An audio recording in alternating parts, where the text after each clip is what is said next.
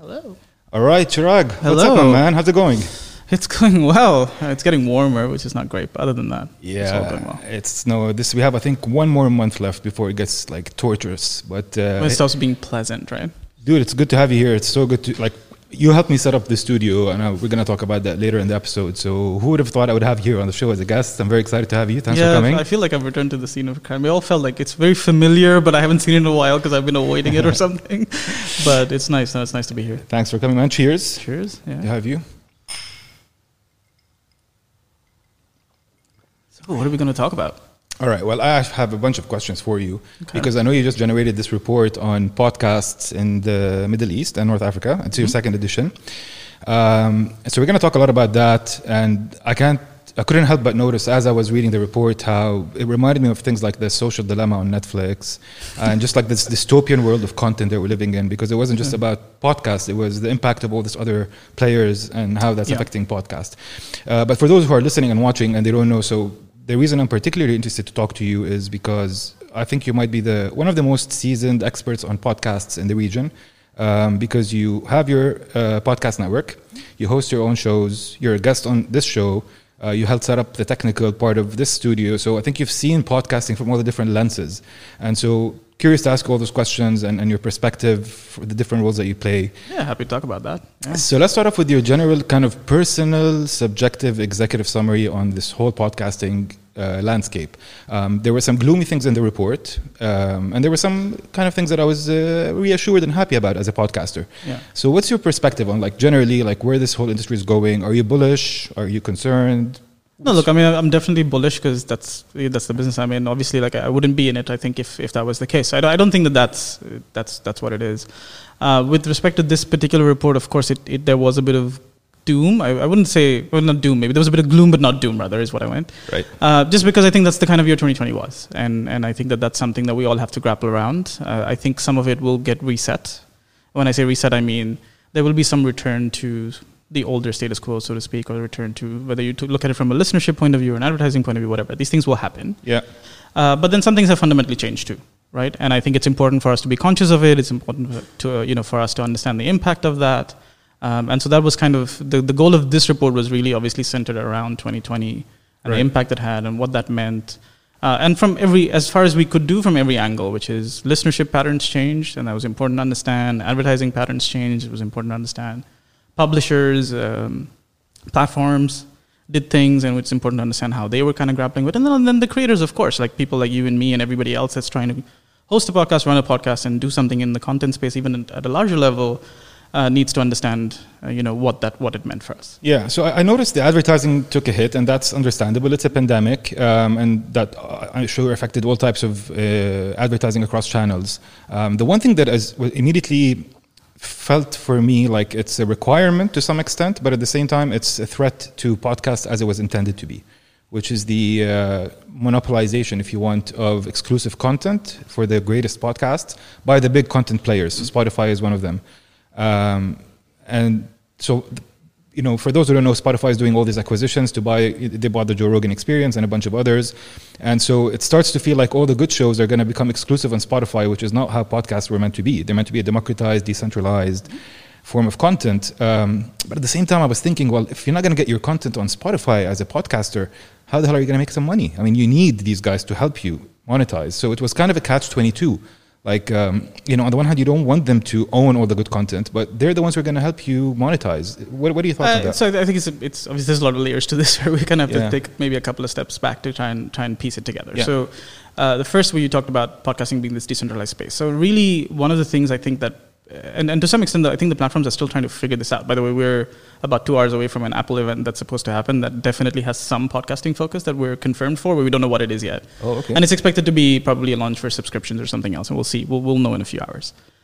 So I think I think all the different players are trying different things to see what they can do in the space. And I think one of the things that is maybe it looks weird or looks different and we don't understand is because I think we haven't done this in a decentralized space before, in a way, right? So when you look at traditional content mediums, you look at your Netflixes, your social media, Instagram, Twitter, whatever, they work in very centralized, consolidated fashions, right? And so you figure out how that system works and then you put everything around that.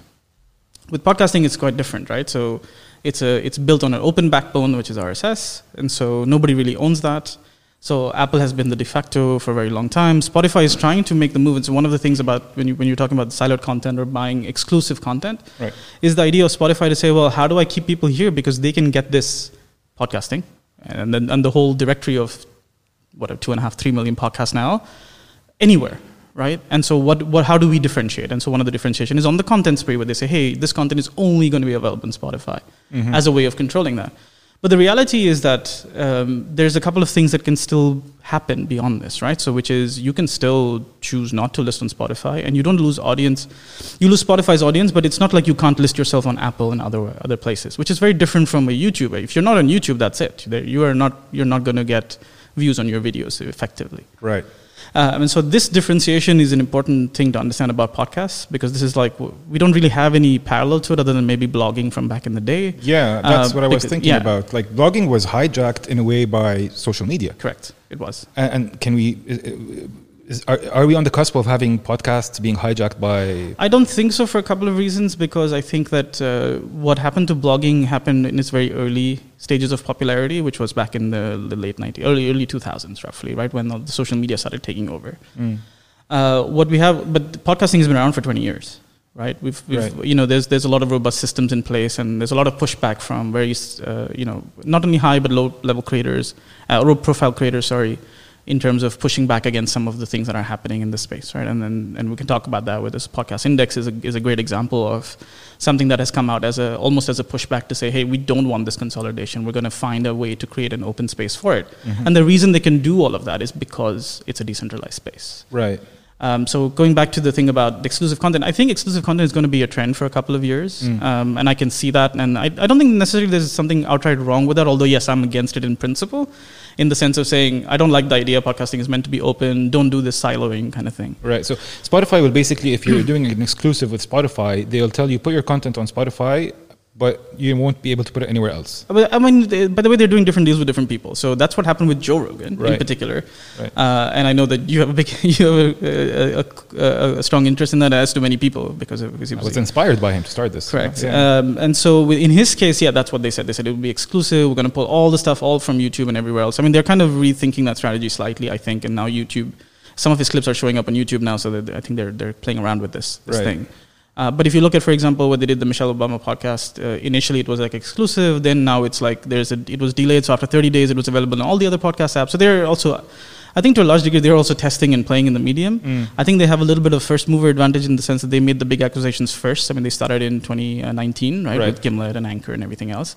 But for example, at the end of 2020, Amazon bought Wondery, which is a content creator of podcasts and very high level podcasts, very well ranked podcasts as well.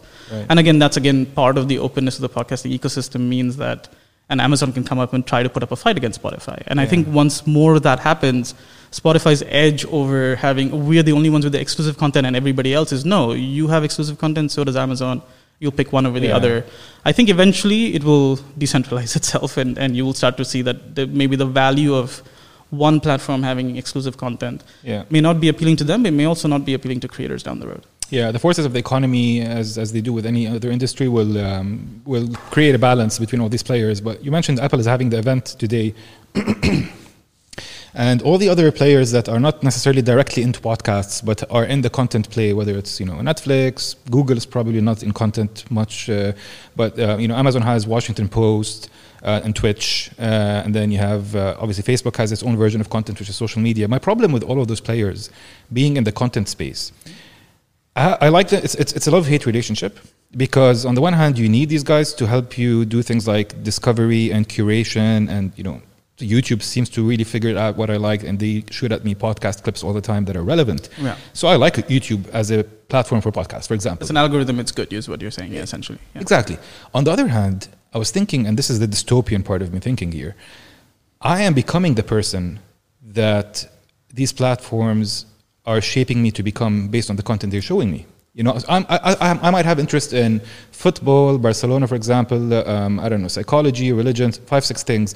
But based on how much of these categories I'm getting from those platforms, I become more of this person. Yeah. So in a way, I don't know how much of my original, authentic myself is being developed versus it's because of the content that you consumed and what share of content and share of attention YouTube and Facebook managed to hijack. We can spend hours talking about this, to be honest with you, but I think fundamentally, yes, that is exactly what we're starting to see happen now. And I think a lot of it is also a slight of the side effect of the collateral damage of 2020, which is people have started realizing, wow, like we've been sitting here consuming all this content, and why is it that it all seems to be the same way? Why am I angry at the end of every day? Like this kind of stuff, right? That we're starting to see now. And of course, a lot of stuff is getting debunked and all of that's happening. Right. The other side of the sort of the dystopian view, as you're calling it, is when you have this level of consolidation, then you have monopolization, right, which ultimately actually it eventually will hurt the consumers, but it actually starts hurting creators first. Right. So we have all these stories of people getting deplatformed and stuff, and I'm I'm not even talking about like the big ones. I mean, we have a lot of these stories, but YouTube has had these conversations happen for a very long time about people who have complained about the fact that YouTube's algorithm deprioritizes them, doesn't let them earn enough, or eventually just kicks them out. The right wing, or allegedly the right wing. Well, I mean, the thing is that there have been so many examples of this that at this point now you're starting to wonder, like, okay, there's some kind of pattern happening here, and maybe it's something we need to think about it, right? Yeah. And the reason is that they cannot go anywhere else, ultimately, right, because YouTube owns 99% of the viewership of video, for example. Right. And I think that's where podcasting is fundamentally different in the sense that, tomorrow an Apple or a Spotify can turn around and say, which has happened, by the way, they've deplatformed people as well and said, okay, we're not going to give you don't lose the voice, you lose the megaphone. Right. So they can take you off the directory and say, fine, we're not going to show you in searches anymore or whatever else. But you can still subscribe to them if that is something you really want to do. Right. We can debate the rightness or the wrongness of the fact that they should have a voice and all of that, and that's a different kind of, like I said, that's a debate we can have for 3 hours. Right. But I think fundamentally, if you want to look at it from an ideal of saying, hey, we should allow everybody to be able to create. Yeah. And that decentralization allows that creation to happen. Yeah. Now, if there are individual players and platforms playing in the space, they can set their rules and they can do what they want. And if we don't like it, we'll move somewhere else. Yeah. And these things, at least that option for creators exists, right? If I don't like it tomorrow, I mean, it can happen, right? I don't like a change in the agreement Spotify throws at me. Right. That says, hey, we want you to do X, and I'm not down for that. Right. I can be like, what, from now on, my podcast is not going to be available on Spotify. And hey, if I'm big enough, if I have loyal listeners enough, they'll follow me somewhere else. Yeah. And if I don't, then they won't, and I'll have to figure something else out. But those options don't exist in other mediums as they do in podcasting, and I think that is one of the fundamental reasons of its strength and the fact that it has been so resilient despite all of that. I mean, you look at 2020, and we were talking about advertising a minute ago. The fact that advertising revenue dropped off meant creators just started looking at memberships and other ways of monetizing it. We're not reliant on the A algorithm or B algorithm making sure we make our money and whatever, because we have options. We are empowered enough to do things with it, and I think that's important. So let's talk about monetization on that point. One of the CEO of Podio, I think it's called, in Lebanon. Podio, right. Yeah. I read a quote of his in your report that was talking about how advertising may not be the most viable revenue model for the creators in this region, at least, because listenership is growing, but it's not big enough to generate decent advertising revenues for the average podcaster.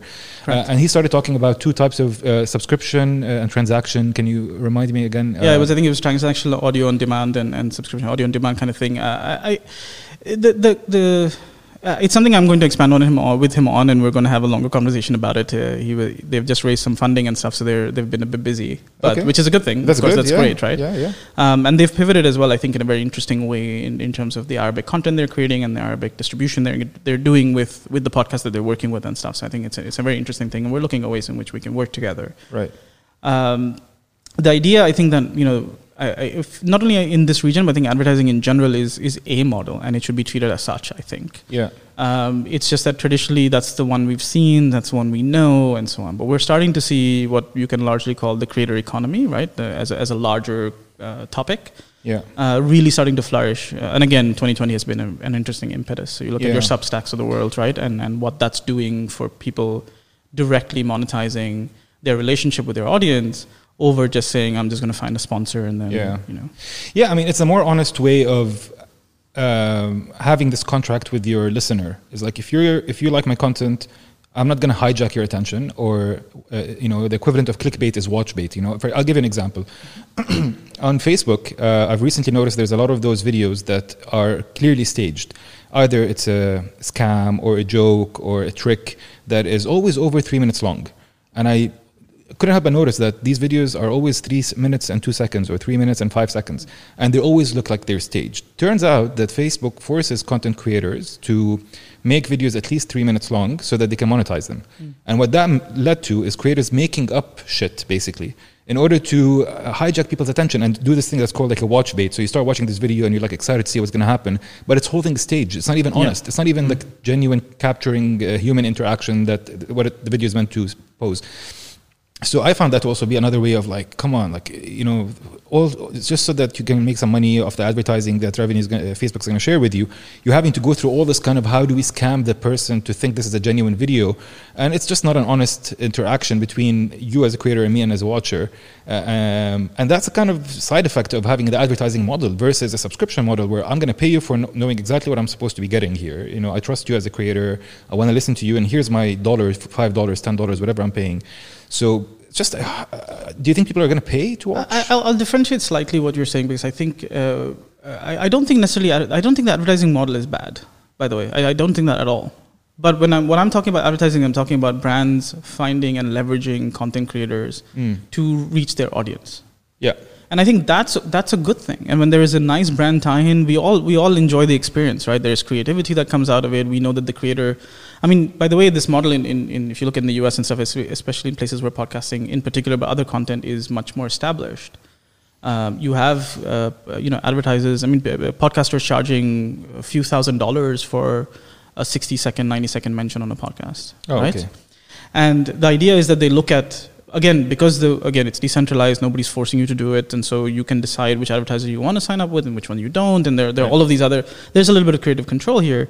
But the idea is that if I have a show, I'll give you an example. We launched a show about motherhood out of Egypt in October last year. Now, it's quite obvious, right, that we have an audience of mothers that want to listen to the show. And conversely, motherhood-related products and services are interesting to this audience. And so that's a nice way to monetize the show. And I don't think there's anything wrong with that. In fact, I think I would encourage that, because it's a good idea and a good way for brands to get the amount of the awareness and the recognition they want. Yeah. It allows the creator to be paid for the work they're doing. And in fact, to some level, when the listener is listening to it and they go support it, they know they're actually helping the creator continue to create, right?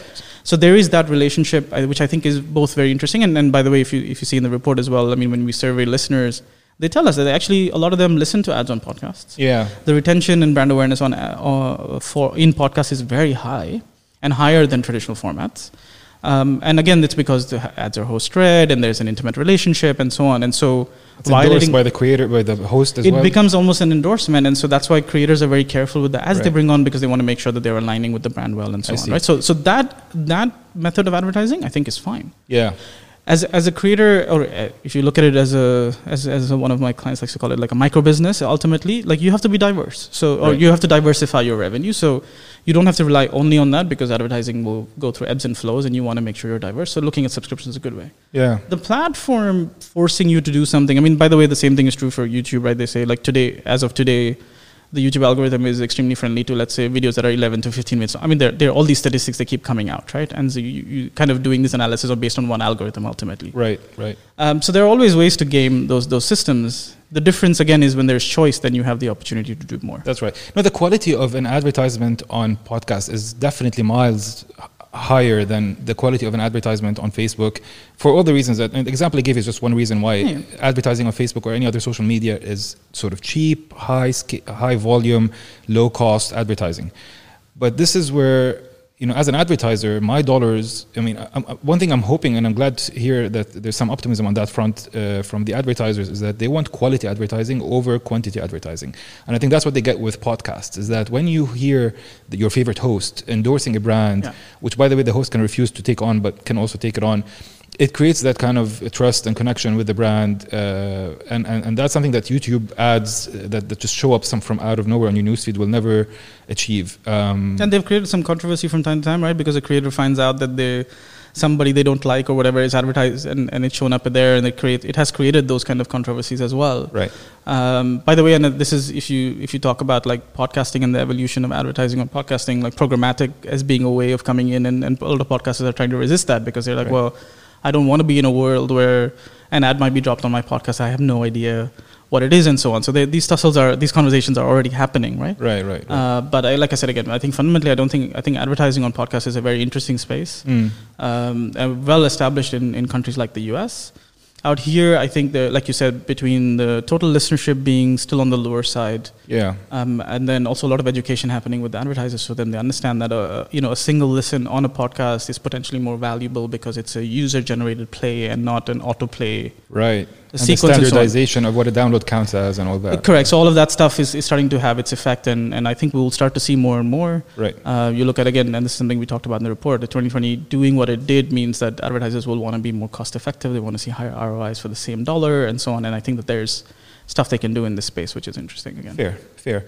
So listenership, that's an important one because I think we're starting to tackle monetization and the consolidation of distributors, which it's a major problem or issue, but it's secondary to how can, in the region specifically, more people start to get into podcasts. Like I'm not just a new podcaster like with my own show, but I'm new to podcasts altogether.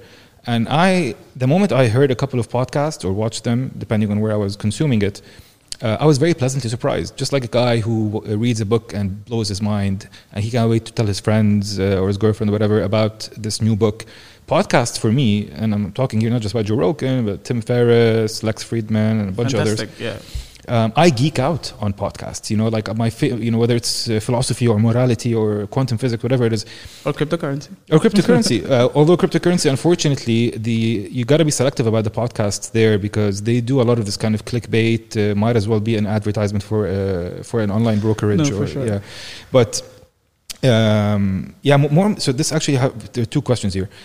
My choice of preference for podcast is education. Like, literally learning about a topic, philosophy, religion, science, all these kind of things. And in your report, I think you had entertainment was the biggest segment. And I was looking around to see where, is it part of it? Like education or knowledge? Like if I'm reading a philosophy podcast. Yeah, it came second, yeah. So that would be other news or? No. So, okay, so to sort of clarify I can pull it up as well so we can... Yeah, we can do that. Yeah, sure, why not? Yeah, I didn't... forgot that was an option. Sometimes you forget that. You helped me configure this and you forgot about it. Here we go. Here we go, yeah. No, so this is the one you're talking about, but is specifically towards the listeners who said they listened to more podcasts last year because of the pandemic, because of lockdowns, because of whatever. Preferred entertainment shows. And I think that it's a little bit of an outlier, not by a big deal, because I think in 2019 as well, we saw that people prefer entertainment because I think it's also a gap issue. We don't really have a lot of entertainment content getting created here, and I don't think that's limited to podcasts. By the way, I think it could be beyond that. Okay. And so there is a demand for it now. A lot of the entertainment podcasts, or the kind of entertainment podcasts we might see in places like the US and so on, have to do with the fact that a movie has come out, you've done a review, you have a comic and he's recording a show, like all of these kind of shows that are meant to be light, not necessarily, you may end up learning from it, but they're not in that category of, as you said, education. Right. I think that those tend to be preferred because it's an interesting space to do that. Right. Because I think there is a dearth of content here that caters to that need as well. And so the demand is also, it's kind of like, man, I wish we could, kind of thing. And then I think the third part is, of course, 2020 was a kind of year where there was so much fatigue around sitting in front of a screen and Zoom meetings and working from all of this stuff put together. It makes sense that, and because, by the way, I mean, we have the survey result that proves that. I felt that too. Yeah. I was not listening to the podcast that I was listening to pre-March 2020 in the same frequency and the same intensity as I was listening to after. Right. Because I was home all the time. I wasn't commuting for a while and so on. So I was trying to, and I wanted to just switch off at the end of the day, and I want to listen to something that's light and happy and fun and something I can connect with. Right. So I think that space is interesting, and I think that if anybody's listening to this and wants to create, I would say look at that category. Right. Because I think it's an interesting place. Yeah, I'm trying to understand a little bit more from those categories. Podcasts compete with different types of media based on the content we're talking about. Mm-hmm. So like a person who normally reads a book or an audiobook or listens to an audiobook might find themselves doing podcasts instead of reading or listening to audiobooks. And then you have somebody that might be binge watching documentaries on Netflix or maybe something entertaining, instead listening to this fun podcast, or maybe it's a sports commentary podcast or one of those things. But regardless of which one we're talking about, as a fan of podcasts, I feel like the biggest issue, that the reason why people are not listening to podcasts in this region is because they haven't had the experience of the podcast. Like, people are so used to just doing social media sound bites, scrolling through their news feeds, YouTubing, that they haven't even given podcast a chance to listen to like a 40-minute podcast or 30-minute or hour, whatever it is, and a good one that really resonates with them. And I feel like if people do, it's the same as reading a book and suddenly you picked up reading as a hobby. It's an interesting analogy that when you talk about reading, because I think audio is like that, by the way. Yeah. For me, it's a very direct comparison of saying the words are mine, but the imagination is yours. Right. Right. And I think that, not having someone sitting and looking at a screen of two people talking, or any other kind of whatever it could be, allows you to create in a very interesting way. If you look at some of the documentary podcasts that get created and the soundscapes they use and the work that happens in that space, allows you to let your imagination imagine this guy must be wearing a yellow shirt, he must be looking like this just based on the voice. And I think that it's both very interesting and great in terms of creativity, but also very powerful in terms of the medium that we're using, which is audio. And I think human beings, we have a lot of inherent nostalgia towards audio, whether it's because we grew up, well, of course, with the old telephone, but even if you look back in history where... Radio.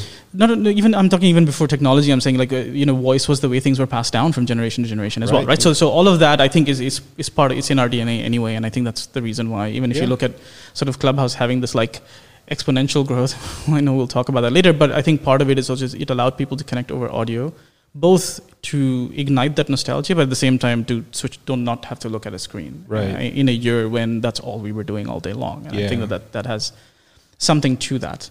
But to go back to what we're talking about, I think that example is very interesting in the sense that it's my words and your imagination, which I think is very powerful in what it can do. And you're right that podcasting can kind of be very wide in terms of what it can do. It can help you with entertainment, it can help you with information, it can help you with education, it can help you with a lot of things. I just think last year was that kind of year where people were just kind of wanting to switch off a little bit. And that's why I think that's what we saw show up. But by the way, this number 2 category that people were was self-improvement education. Anyway, yeah, so education is included in number 2, right? Yeah, so I think people were looking at a time where people were looking at it's self-help and inspirational, right? Right. Because I think people were looking to pick up skills. They were looking to learn a new skill, the ones that could, learn a new language. I mean, I know a lot of people were using podcasts for all sorts of different things in terms of doing that. I mean, I know people that, by the way, this is not necessarily limited to 2020, but who wanted to learn a new language and started listening to podcasts in that language as a way of starting to pick up and listen to the words and pronunciations, because again, you can't do that on a piece of paper. That's advanced. I mean, I guess if somebody is not... but that's pretty cool, because then you're forced to have to figure out what that person is saying. And here's the other thing about podcasts, that you don't have to pay attention to the whole thing as you probably would with a book. You can passively listen and you might miss 20% of it and you're still good. Yeah, and I think from a creator point, this is what we always encourage people. And we're just remember that people could be passively listening. So if you do a massive statistics drop in 5 minutes, chances are people have not heard everything that you've said. And I think it's important to remember that. So I think that there's a lot of power in the way the medium is. I think it can expand through a lot of different purposes, as we said. And then the ability for, like you said, passive listening, you can do while you're working out, running, and doing a lot of things. You can absorb information while doing that. Like I said, again, I think I just want to remind that 2020 was just that kind of year where you have to kind of assume that there are a few things that will kind of reset themselves in terms of preferences and things as things start to hopefully go back to normal. I also... the other thing I saw about in your report was how Spotify mentioned that all the listenership on their podcast did not come at the expense of listening to music. So it was an additional time spent on the app. I think 20% is a number. And it's a sample, it's a survey. I'm sure there's people have different answers. But I actually stopped listening to music as much as I used to listen before, because whenever I used to be driving or in the shower or working, I still listen to music because I can't focus. You focus. But I listen to music less because now all those other times, like if I'm working out, if I'm driving, or if I'm in the shower or getting ready, it's always podcast in the background. Interesting. But I'm somebody who is who admits that I'm an information addict. So it's not a good thing, right? Because it can also hijack your ability to just chill out and do one thing at one time, and I need to constantly be listening to something. So podcasts don't compete with music or other types of content. They need to take out an additional piece of the attention of a human being. Is this what the study or the Spotify? Yes, the Spotify research was essentially them kind of analyzing how people spend time on their platform. So it wasn't a survey, by the way. It was actually data based on what people were actually spending time on their platform. And what they found is that when and I think the sort of inference that you can take away from that piece of data is essentially that if the podcast is good and the content is good, people will spend more time listening to it and carve out time for it, as opposed to just saying, well, I'm not going to listen now and I'm going to listen later. Right. Or I'm not going to listen to this, I'll listen to that. Kind of the competition, right? Yeah. By the way, my experience was exactly the opposite. I landed up listening to more music last year than I did in before, because before it was all consumed by podcasts, and then I wanted to chill out. And I was like, well, if I listen to things, I'm going to start absorbing information. I'm going to be wired and ready to go. Yeah. And so let me look at entertainment, let me look at music. And there were a lot of times where what I was doing, normally I would have listened to a podcast, I was listening to music. I mean, it varies by people. Right. But the Spotify study, I think, is interesting in that because they are someone that is trying to consolidate listening in one place. Everything audio, right? That's their mission anyway. So this idea of saying, hey, we're music, is our push to podcasting basically jeopardizing our own push of music? And I think that's kind of, so it's in their interest to say that, like, no, it's not. Right? Of course, both these things will be profitable, right? In some ways. But I think that's what they landed up finding, which is that people figured out ways to spend 20% more time on the platform, so they could consume this extra piece of content than just saying, that's it, I'm going to spend the same amount of time and I'm going to split it between to cannibalize the old one. So I think that was kind of the point of it. Ultimately it's a study. I don't know necessarily if that's what may have happened, but again, I would always caution to say, like last year I wouldn't rely so drastically on a spike of something in the last year, because I think that might get reset this year to some extent. And speaking of like cannibalization, right? So a lot of this podcast content that is reflected in downloads as the number one measure of traction, a lot of that content makes its way to social media because people are trying to promote their content or their podcast, so they put clips on social media. And those clips are generally like 10, 15 minutes long, and they more or less they choose out the best clips, and sometimes it kind of takes away from a download. Like I almost wonder, like, if there was no podcast material content on social media, would the podcast market be bigger? But you need one. No, I think you need one over the other. I don't think you can say that just simply because how else would you promote yourself? How would you find the new audience then anyway? Right. Yeah. So exactly. So you have to rely on the discovery algorithm of the big players or the word of mouth, but that's also social media. So it's a catch-22, because on the one hand you can't grow downloads if people are going to just watch your content on social media, unless you're Joe Rogan and you're big enough that you put a clip, but people still want to watch 5 hours of your stuff. I mean, if you think about Joe Rogan as well, I mean, he used to do 10, 20-minute clips on YouTube, right? Yeah. I think I'm sure if you compare it, the number of people that were actually listening to the whole show is going to be a percentage of the people that were just consuming the 10-minute soundbite. I mean, that's just outside of the fact that is an easier thing to do. We also know just in general that people's attention spans and our survey also shows, right? People are just saying, please give me content that's less than 30 minutes. I don't want anything more than that.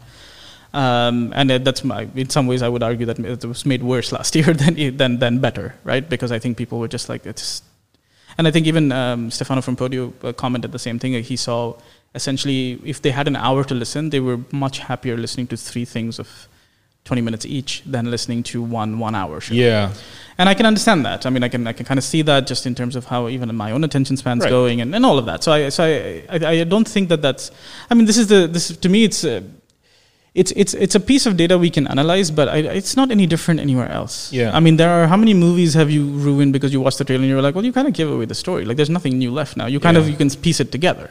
Yeah, I don't think the trailer is like the same as the 10-minute clip that covers. No, but I mean is like there have been times when I think ultimately it's up to the creator to make sure that they're creating something that allows a tie-in to a larger thing than giving it away, right? Fair enough. So I mean, one of the things when we're working on our shows and stuff is we try to pick out an interesting quote or an interesting question, and then we kind of tease it so that you say, hey. Yeah, that's a minute clip at best, though, right? Or sorry? 2 minutes. That's a 1 a couple minutes clip. I mean, yeah. But I mean, we are exploring as well doing longer stuff, right? So we're exploring looking at doing 5 or 10 minute pieces where we cover maybe 1 or 2 questions.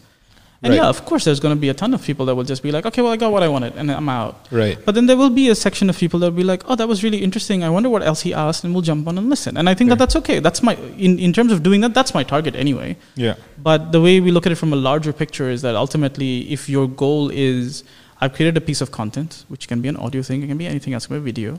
I want people to know about it. Right. Then you've achieved that purpose. Even if he didn't land up subscribing today, right. He may subscribe tomorrow. Maybe the guest you might bring on is super interesting, like myself.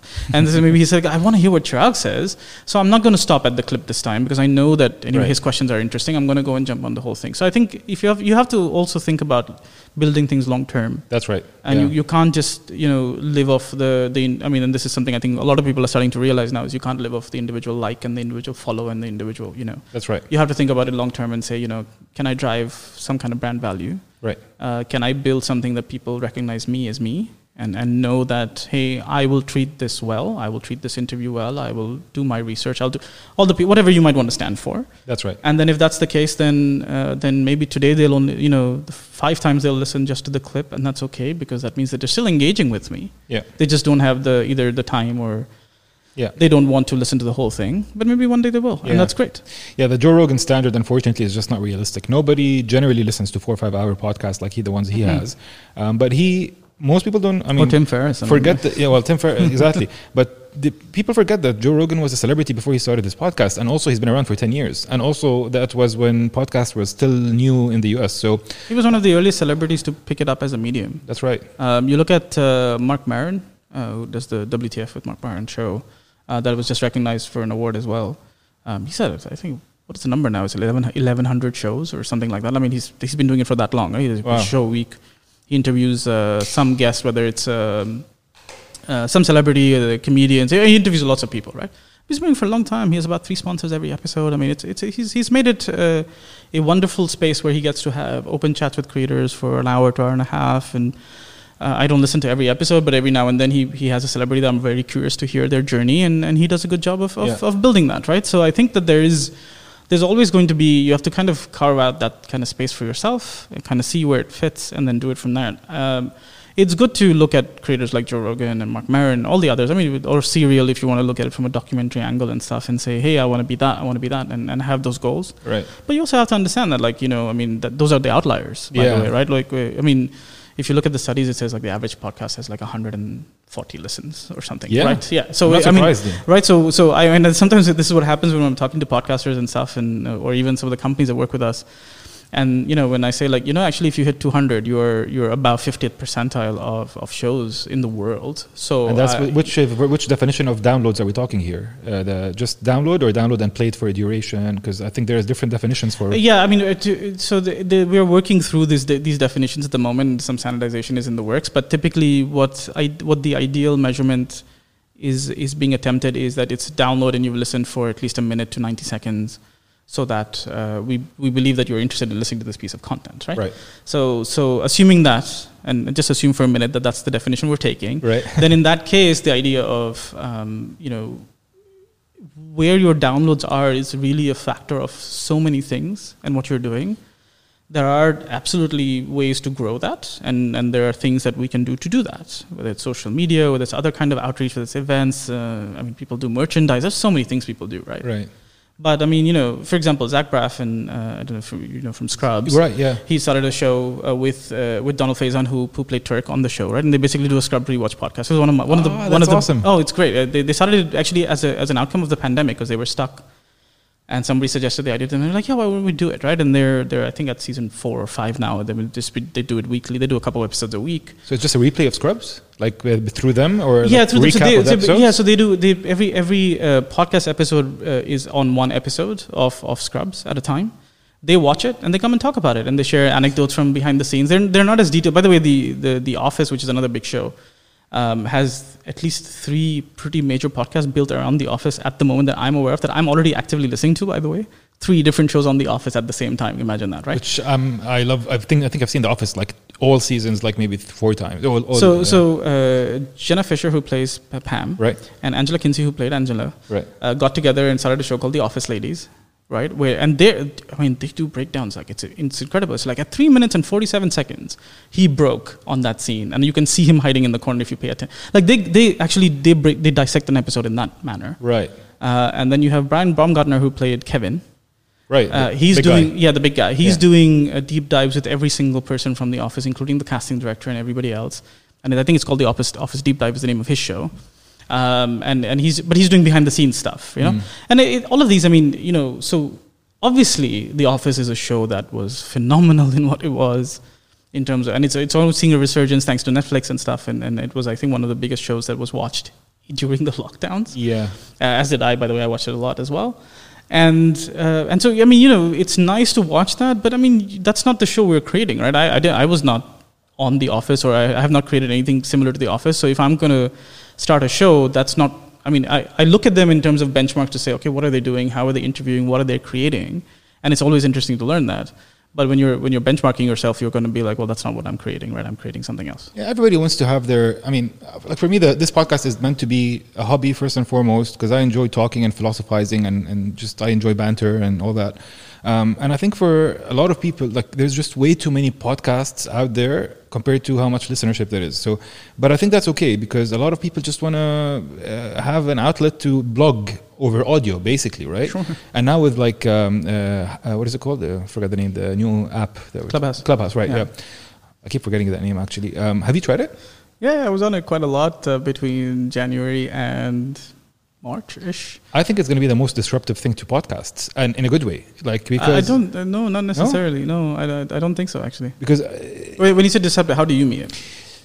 How many times do you find yourself in a podcast wanting to ask a question or jump in and debate or comment or raise your hand and just have the option to comment? You know, like I find that alone, that feature alone, is just ridiculously disruptive and good because giving people a Q&A option, you know, a chance to pull somebody into the conversation is one thing that no other podcast platform allows you to do, and that's why Clubhouse, I think, you know, the real main difference between Clubhouse and any other podcast or audio content platform is the engagement part. Or am I missing other features? No. You're right, and I'll take a step back for a second and say that I think that let's wrap this up in a segment we'll call social audio. Right. The idea of having social interaction around audio, because at the moment, by the way, it's becoming a feature very quickly, right? So your Twitter has Spaces. Discord has launched a feature like this. Today, Reddit announced that they've launched a feature that's like this, right? Facebook is talking that they're working on it, and some people have done research. There's about 30 startups in Silicon Valley that have been invested in just figuring out social audio in models similar to Clubhouse. Right. Clubhouse has a head start, but they're losing it very quickly at this point, right? Maybe Apple buys them out, and that's the announcement. Who knows? Huh? I doubt it a little bit, but you never know. They did just raise a round of funding, to be fair. So I think that's nice. Yeah. I think Clubhouse in particular. Okay, so you mentioned that, for example, the fact that you can actually jump in and ask a question being this unique feature. But here's the thing that people started realizing when they started using Clubhouse is they realized that actually listening to podcasts on demand after someone has sat and edited it and thought about what has to go out actually is pretty valuable because people digress a lot. Right. And so you have a lot of these conversations that are happening that these guys are just talking and talking and talking. I'm like, well, you're not at the point. Like, where are you? And this is something, by the way, you don't realize when you're listening to a podcast because, someone has figured out that, okay, this was like this massive digression. Let's just take this 10-minute segment out. Yeah. And now we've created that. Post-production. Yeah. So I did believe at the time when initially a lot of these questions were coming, I was like, is this going to impact podcasting? I think for me, I looked at it as a social platform, as a way to grow audience. Right. Not necessarily as something that was going to impact podcasting, other than the fact that some people would be like, well, if I could do an interview and do it live, is there value in me doing an interview podcasting show? And right. Maybe that might change their decision and say, maybe I should look at a narrative show or look at something else that could be home on a podcast but couldn't be home on Clubhouse. Right. And that could be interesting, and that's a good thing, I think, anyway. I think people should think about that. But a lot of people, like I said, started realizing that it's fun to do those kind of social audio engagements with people and jumping in. The chance to ask Elon Musk or Zuckerberg or even the Coinbase CEO last week questions is an exciting space. But like I said, everybody's copying it now, and we're going to see this. I think it's going to just it's going to go crazy. But the idea of social audio, sure, I think that is an exciting space. Funny enough, my theory is that more than harming, so to speak, podcasting is going to harm events. Oh, of course. The idea of doing a panel that don't require you to go anywhere and jump in and ask a question and just do it in a very simple way from the comfort of your home while you passively listen instead of being in a stuffy suit sitting somewhere. In your pajamas on a couch or whatever. I think that is actually where maybe the disruption will happen faster than it will happen there. And by the way, unfortunately, events are already on a back burner because of what we're living in right now, and people are traveling less and nobody's really doing those kind of, oh my God, I'm going to fly to Texas to attend this like cool festival kind of thing, which is all kind of gone. And Clubhouse and Zoom and all these other places are places where this stuff is getting created. So I think that actually the first target or the people that should maybe worry more is actually events rather than podcasters. But I think for podcasters, it's a nice way to grow the audio space, to get people familiar with the idea that, hey, audio interaction is pretty cool. You can come listen to a podcast. If you look at Twitter, they've got Spaces, of course, which is essentially a Clubhouse competitor. So tell me more about Spaces, because it's exactly. I mean, it's an audio engagement as a social audio layer on top of your Twitter following. So it's a feature on Twitter, or It's a feature on Twitter. It's not like a separate app. No, it's a feature on Twitter. Oh, I haven't seen it, and I'm a Twitter user. They're still rolling it out, so they haven't rolled it out in a major way. I have access to it, but I have only attended Spaces. I haven't created one yet, so I don't. But ultimately, it does a similar thing. Yeah. I think there's another thing that Clubhouse did that's, I think, very interesting. Well, there's a couple of things Clubhouse did that are very interesting. One is they really seem to want to care about creators. They really seem to care about creators. They'll recently launch a monetization feature, for example, although it's in a beta, kind of selected few have it today. But they have a very direct relationship where you as a listener can pay me as a creator, and they make no cut from it. Right. Oh, they make no cut. They take no cut from it. For now, but yeah. Well, no, but I think it's interesting, and I think it goes to some extent for them they realize that if people don't create on their platform, then their platform is useless. And they have to compete on how much money they give the creators compared to the other platforms who take, I think 60-40 is what's the... No, I mean, it varies platform to platform. Substack is 90-10, for example. Who gets the 10? No, the Substack takes 10 and you keep 90. So the creator gets 90 and Facebook's ads get 10? Substack. What's that? Substack is a newsletter platform basically that allows creators to monetize newsletters. Right, but if I'm creating content on Facebook, how much money do I make from the advertising revenue they're making? So if they're making $10 of an ad, how much am I making as a creator, and how much is Facebook making? But you're paying Facebook anyway. That's a very different relationship, right? So you're paying Facebook for the ad. Your cost is your cost to acquire a user, which may be anything between $2 and $10. I don't know. It varies by the ad, varies by the project, varies by. There's a lot of other factors. But the content creator, how much do they make from the revenue of the advertiser? Is my question. So like, I'm paying. Content creator makes nothing.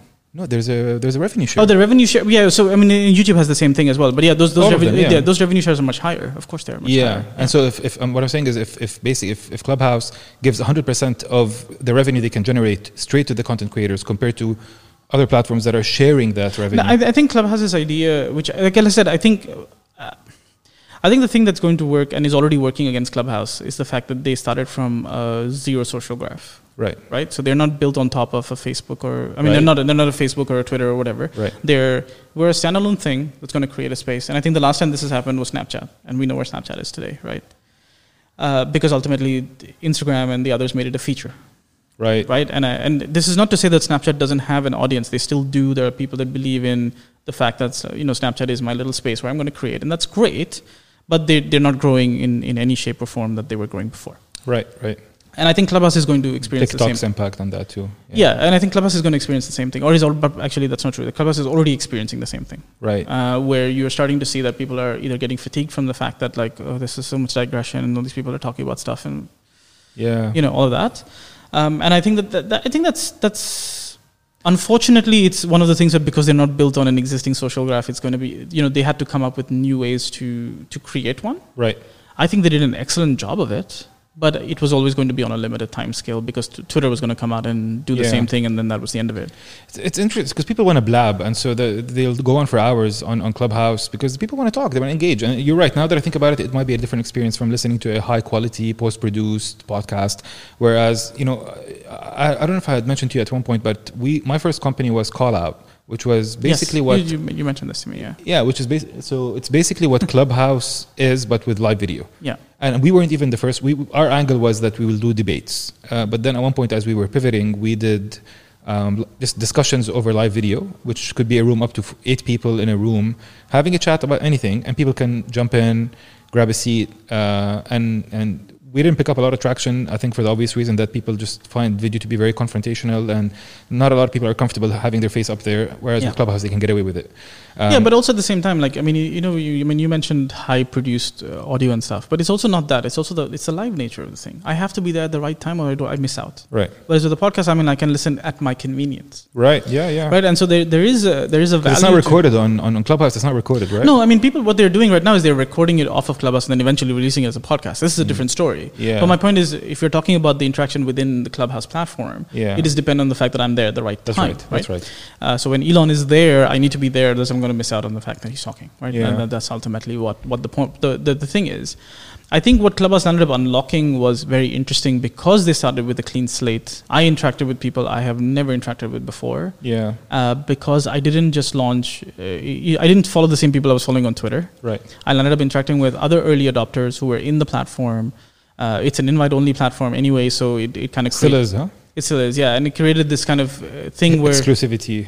Yeah, I mean, more than exclusivity, also it was like the way the graph grew was interesting, right? Because when I got on the platform and I got there pretty early in January, we didn't have a lot of creators here who were on the platform. So I started interacting and looking at people talking and jumping into rooms that were, from Australia. Oh, well, Australia came later, but US and then eventually Australia and stuff. And I've interacted with people that, like I said, my Twitter graph does not let me get there even. I see. Which I think is super interesting. The other thing that I think I wish and I'm hoping that people will start to learn from is the fact that what Clubhouse did that I think is Clubhouse goes by rooms, right? So you come in, you see a feed that says, hey, X and Y people are talking about this, Y and Y people are talking about that, and so on, so on, so on. And so if you take the analogy of the fact that, like, I like you as a person, right? I like what you have to say about crypto. I like what you have to say about entrepreneurship. I like what you have to say about coffee, and whiskey, and my podcasting or whatever, right?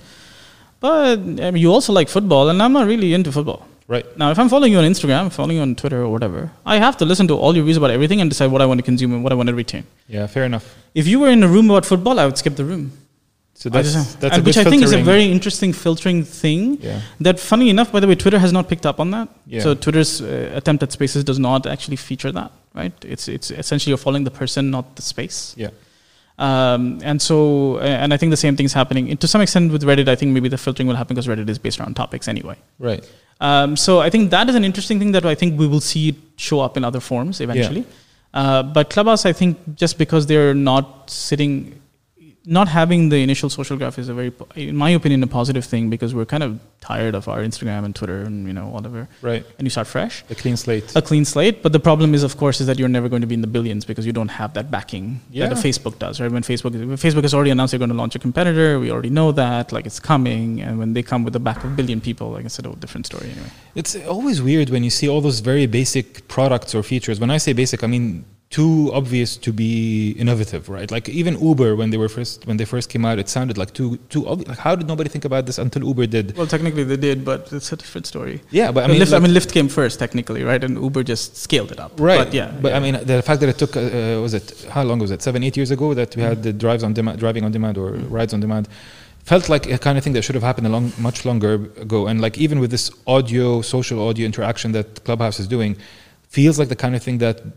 How come it took that long for that to happen? Because we've had, speaking of the word Blab was actually what Clubhouse is on video before we started Call Out, and they shut down because of lack of traction. But they were basically Clubhouse with video. You 4 people in a room chatting and discussing, and people can watch, and they would do even workouts on live video, and they were doing like yoga, 4 people doing yoga together. So there were different use cases, and then what happened with Blab shut down. Snapchat came up with what became stories, or Instagram copied that. Now Facebook and Twitter and every guys are copying. But these are basic and obvious requirements as a product that people might want to interact with the creator. And it's surprising that it takes so long for these things to roll out, either as new companies or as features by the big players. No, there's a lot of reasons for that. I mean, the answer is obviously it's not like one answer. It's not one reason why. I mean, if you think about it, like. One of the reasons why Clubhouse worked is because they launched during a pandemic, right? So the fact that people were stuck indoors, couldn't do conferences, couldn't go out and do talks, or alternatively were fatigued because they were in Zoom calls all day. They wanted to listen, they wanted to consume, they may have wanted to be entertained, they wanted to listen to people, but they were tired. And they wanted something that was passive and easy on them, right?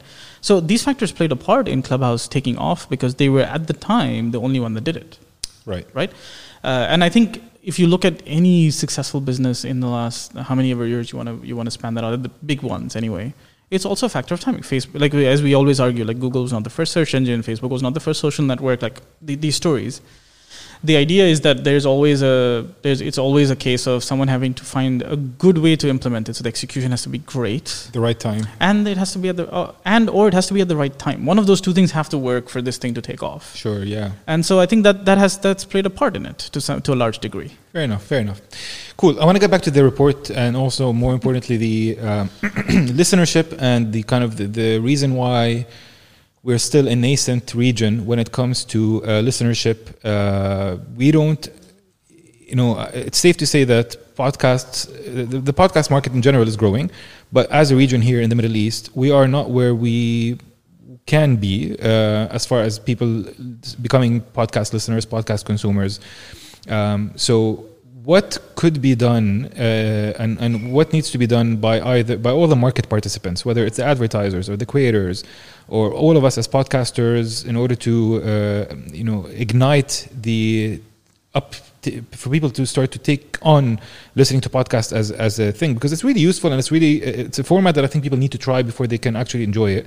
And the second part of that question is, what have some of the best podcast shows done in this region? Who are they, actually, from your experience? Who are the best podcasters and podcast shows in the region? And what made them as great as they are? And what can we learn from them as podcasters in the region to get as good as or even better, for that matter? Okay. We'll start with the first part. So look, I think there is definitely an awareness issue. And I think our surveys have shown that, and a lot of other studies have shown that. The Nielsen, I looked at the numbers like last year at some point. I think the number of radio listeners in the UAE is like 7 million or something, right? We're not seeing anywhere close to those numbers in podcasts, which means that there is an awareness issue. Because they are primed for audio, they're primed to listen to some kind of audio content, maybe when they're commuting, when they're otherwise. So there's an awareness issue. That's one. So when you say awareness, you mean like they don't even know that they can listen to something like a on podcast on demand, Spotify or correct. yeah. I mean, I'm sure you've experienced this, but I have as well, where you're talking to people and they're like, so how do I listen? Yeah. We have to start the conversation there, right? Thankfully, what has changed in the last 3 years or so is the fact that I don't have to have the conversations like, what is a podcast? Has gone away. Yeah. Or seemingly, to some extent, has gone away. But I mean, in 2017, we were like, so what's that? Was happening way more often than I would have liked, but it was happening, right? Yeah. So there is that awareness issue. I think there is definitely a feeling of I don't know what to attribute it to necessarily, but I think that there is a preference for non-local content.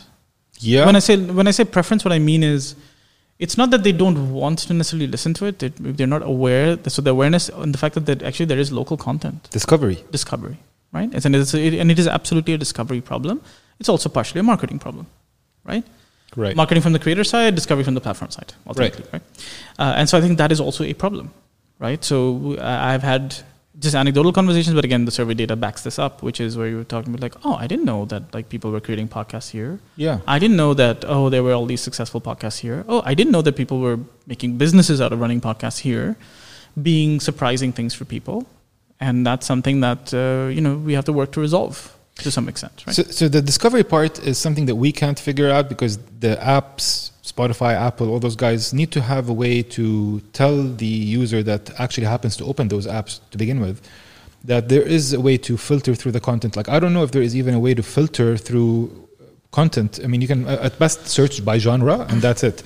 But I would have never, and I'm a Scrubs fan, and I'm the Office fan, and I have only just learned about those two shows from you, and these are international shows. Yes, they are. So like they're probably, and thank God for YouTube, because YouTube is filling my newsfeed on YouTube with content that actually I would like. So the discovery part is happening on social media, while the full experience is happening on Spotify and Apple and Anghami and other platforms. But these platforms on their own are not very good when it comes to discovery. They'll just give you whatever is on the newsfeed, and at best, you'll be able to find the search by genre. And by the way, who still searches by genre? Like the discovery is very bad. So this goes back to the conversation we talked about decentralization, right? And I think this is where decentralization can be a bit of a tough nut to crack, right?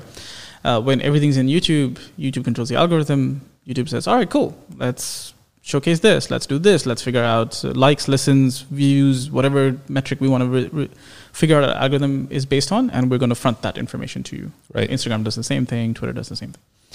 Podcasting doesn't work like that, which makes things a bit more complicated. I don't think necessarily that's a bad thing. I think it's just an evolution, and it's a thing that we have to evolve and figure out and so on. The other problem, I think, is that Apple has been the default. When I say problem, I mean Apple has been the de facto podcasting app of choice for many years. But Apple has done podcasting similar to we've done the App Store, which is regionally done. We're in a region where, was it 90%, 80% plus are expats? I don't even have a UAE Apple account, by the way. Right? You're talking about the UAE specifically, though, right? No, but but regardless, we are an expat-heavy region. right? We do have a lot of expats here. Yes, UAE more so than maybe others, but it's not like we don't have other expats here. Sure. But they're in good percentages. They're not like 1% of the population. No, you're right. Double Even digits. in Saudi or whatever, right. So a lot of times what happens is like because by the way, even though sometimes we get featured, we top charts in the Apple podcast directories and stuff, I don't get to see it because my charts are all showing me US podcasts. It's just the way it's just the way it was designed. There's nobody to blame here. It's just that we have to evolve that out and we have to do something about that. And we will. And I think that it is something Apple I know is working on. I know Spotify is working on. Discovery. Yeah, they are. Relevant discovery. Relevant discovery. I think that's something that is everybody's working on. Everybody wants to crack that nut because it's something that's important to them. I mean, it's very important to Spotify that you find a podcast you like. Of course. In Spotify, obviously. It's in their best interest. And it's, again, different people have taken different approaches, right? So Apple 2 years ago split out what you had a combined app on the Mac and other things to do all your listening, music and podcasts, and said, no, you know what? We're going to have a dedicated podcast app. In some ways, that was a good thing because it meant that people understood, oh, there's this podcast thing. What's this about? And discover it. In some ways, it was not so great because you had people who were listening to music who could have been initial targets. They're lost now because they're never going to open the other app.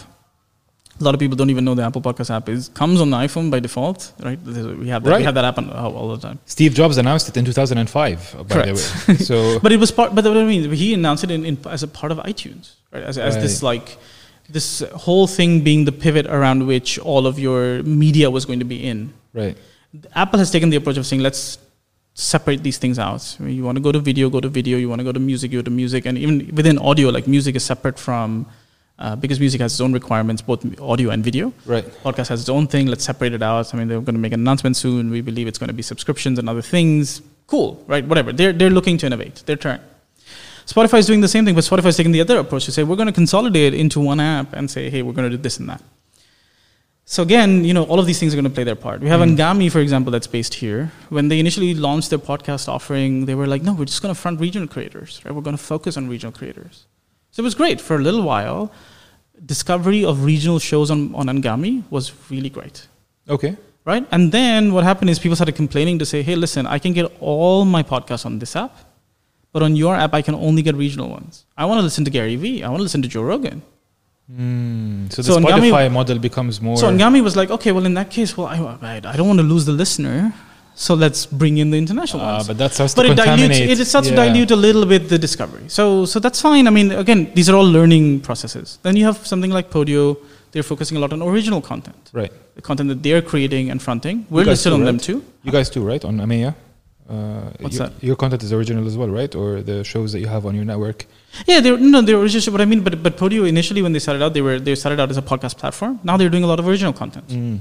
As opposed to content that's created by Podio, I mean, as opposed to just hosting my content, which they do anyway. Right. I see. Like Angami like what Netflix does, for example, and having some... To some extent, yeah. They have other shows. They have shows that they're working on with us, for example. As in, they have shows that we are making that they're also listing on their app, but then they have their own shows that they're creating as well. So I think a lot of us are like, hey, look, let's figure out, there are different ways to play. Let's find out all the ways we can play and see what works and what doesn't. And Podio has had good success. Angami has relative success, but Angami has also, they have other priorities. It has the Spotify, it has Apple, and so we're all kind of figuring out where we fit in this whole chain. Okay. And we'll talk about, I think we should talk about the podcast index at some point, but the idea of the podcast index become this offshoot of saying, all of these big players and the consolidation players are doing this. Let's make sure that podcasting stays decentralized and create something separate. And we're building an ecosystem around that too. So I think there are a lot of attempts are being made at the moment, and it should be interesting to see how it goes. Well, let's before we talk about the most successful shows in the region and what they may have done from your knowledge and experience, but what about the index? Let's talk about the index for a second. So what is that? How can it help with discovery? And let's kind of like simplify it for the average person who today has their phone. How can they, through the index, get to shows? So today, you could push that for me if you don't mind. That would be appreciated. Okay. Oh yeah, sorry.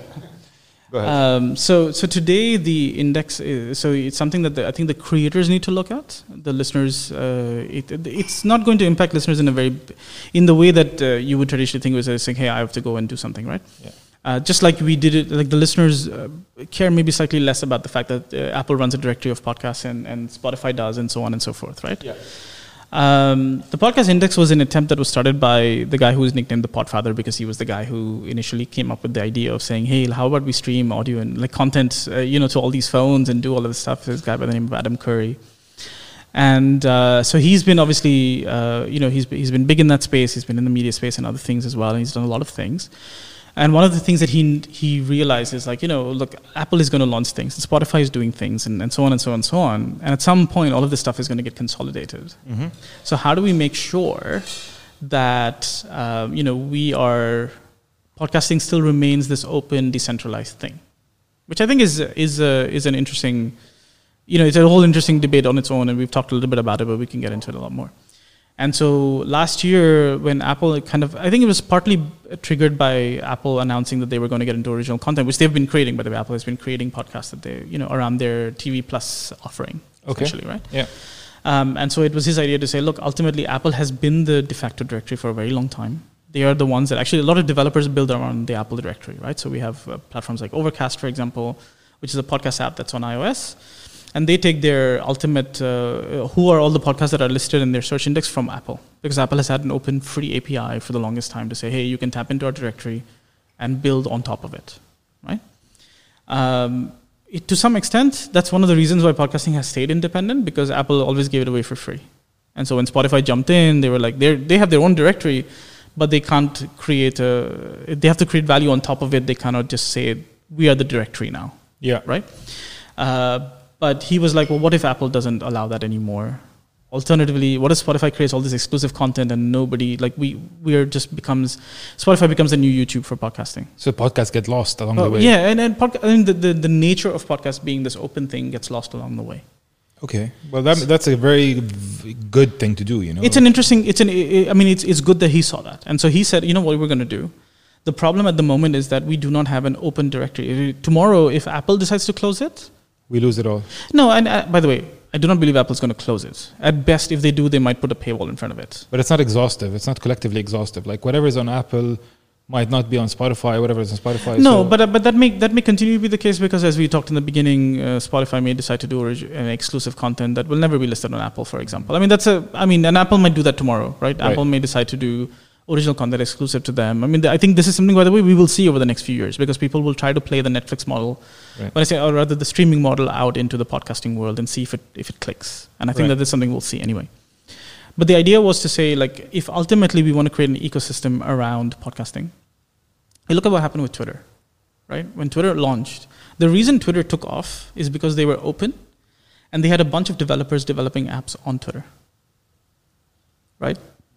Did you know the story of Twitter? No, I remember the first time the hashtag came out and the first tweet by Jack Dorsey. But what sort of apps were on Twitter? I don't know. Okay, let's do this story, because, by the way, funnily enough, because it's relevant to this conversation, because Twitter actually started out as a podcasting platform. So Twitter text podcast, like it was actually meant to be it was called Odeo, which is ODEO. ODEO. That was the original Twitter. Like a tweak on the word audio, but Odeo. Right. And their they wanted to be a network of podcasts. They wanted to be a way to create a community of podcasts streamed, and you could get a feed of podcasts and do that. That actually was their original idea. Twitter. Well, it became Twitter eventually, but that was the original idea. Right. Yeah. So the company, I think it's called Obvious Ventures or whatever, the holding company is on top of Twitter, right? So the investment company is on top of Twitter, rather. And so they actually were investigating this, the idea of creating a platform called Odeo, which was meant to be around the world of podcasting. What they realized is that podcasting is based on RSS, which acts as a very interesting backbone that allows you to, anybody can create in it, anybody can do it. And if you are somebody that's compatible with it, you can create a feed of it. And that's what they were looking to build on. They realized, what if we did the same thing, but for text?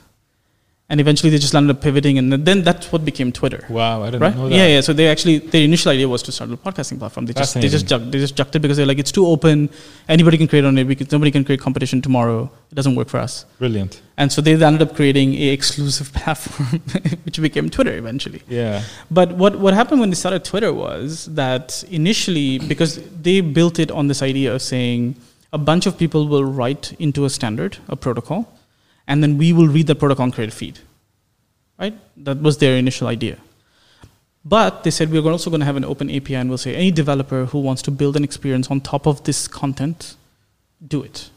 So in fact, all the first Twitter apps were all non-Twitter owned. What are Twitter apps? Give me an example of a Twitter app. There isn't any left today. That's exactly the point. Oh, okay. Because they took it back, ultimately. They closed off the APIs and they did all of that. Okay. But the idea was initially, so Twitterific, at the time there were so many, but TweetDeck, which is today owned by Twitter, was actually an independent app that was building an experience on top of Twitter. Okay. Right? We had a bunch of image... what was that app doing? Twitter Deck?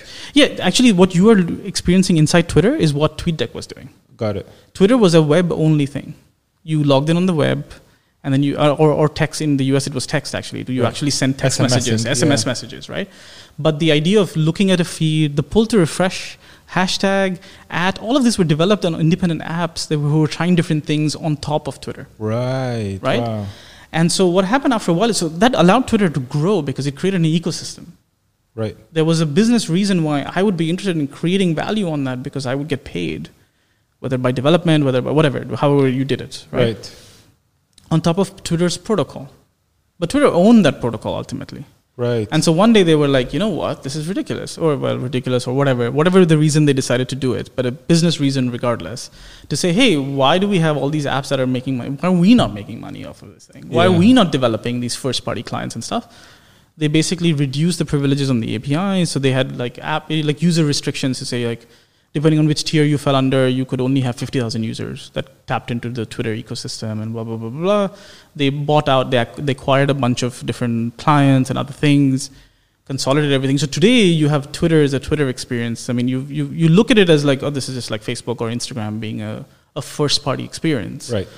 But in reality, it was entirely a third-party ecosystem. Fascinating. I did not know that. Yeah. That's how Twitter grew initially. Yeah. So decentralization, in theory, is good, but then eventually, like centralization is always. But to be fair, I mean, Twitter was never decentralized in the sense that their protocol was always owned by them.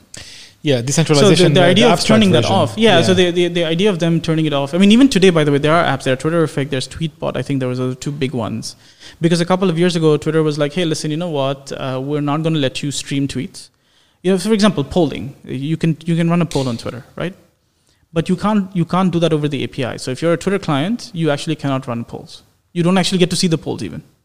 So you have to be a user, you have to be in the Twitter app to be able to see a poll and see the results, whatever. I mean, so ultimately driving traffic away from them. And in fact, there was an attempt at an open source movement to say, like, guys, let's plead Twitter to not turn this off because it kills all of us because we've built entire ecosystem. Anyway, this is a whole like its own debate. But the point is that ultimately the difference between this Twitter story that I just described and what happens in podcasting is RSS is not owned by anybody, which means that people can still continue to create on it. Which means that someone which is I think the point that we were trying to make, which was Adam Curry and this guy Dave Jones got together and said, hey, we're going to build up an index that's compatible with RSS. And we are going to be the open source directory of podcasts. It's like a discovery feature in a way? Not yet, but the idea of creating an open ecosystem to say, by the way, they have open APIs. Anybody, you, me, anybody can create apps on top of it. Mm-hmm.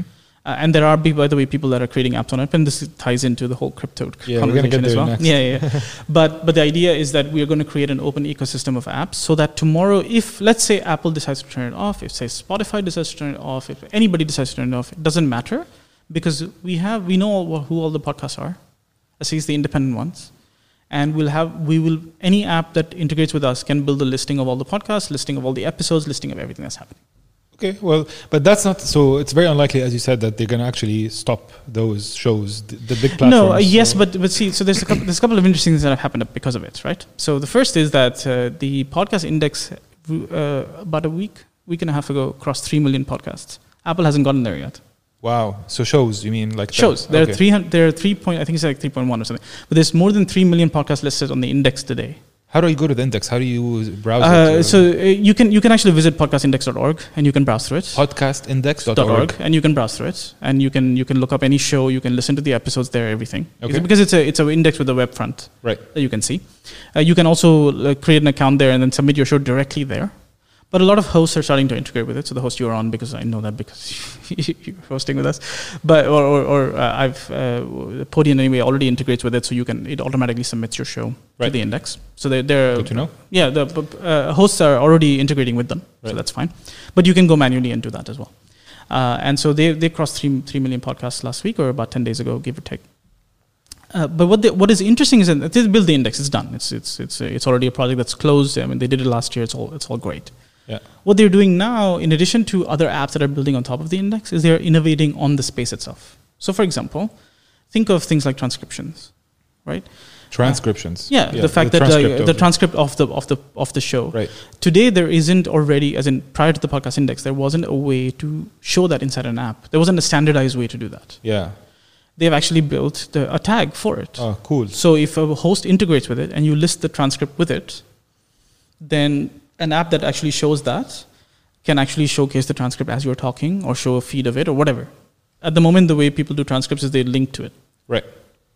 That's an example. The other thing which I think is an interesting one that they're working on is a location tag. Right. Tagging every episode with a location. And you can search shows by location. So then tomorrow an app can be built on top of that to say, hey, show me everything that people are talking about in Karama. Oh, wow. That's going to open up a lot of opportunities for startups. That's actually what they're building at the moment. Is they're looking and they're, by the way, it's happening through open collaboration, is they're putting out these ideas or somebody's suggesting to them that, hey, one of the biggest complaints we have is, it's very difficult to search for, can you tell me all the podcasts that are talking about this region? Right? And so if you have a way to do that, so that anyway, they ideate through it, they figure out, okay, what do we need to collect from, what does the creator need to put in, this latitude, longitude, whether it's a location, a pin, a Google Maps, whatever, it doesn't matter. And then let's ideate through that, figure out a standard and say, fine, we launched it. Now, any app that builds on top of that means that they can also list the location. In fact, there is an app that is essentially building a location-aware podcast list. Pretty cool. Yeah. So there's a lot of innovation that's happening around that space. I've had a couple conversations with them. I've thrown them a comment and said like, I think what would be really interesting for me as a creator of shows, but also as a publisher and someone that's working with a lot of people, this information would be super interesting for me. And they were like, okay, cool. Like we'll feed that into this open case that we've got around this topic, and then we'll ideate through it and figure out a way to implement it.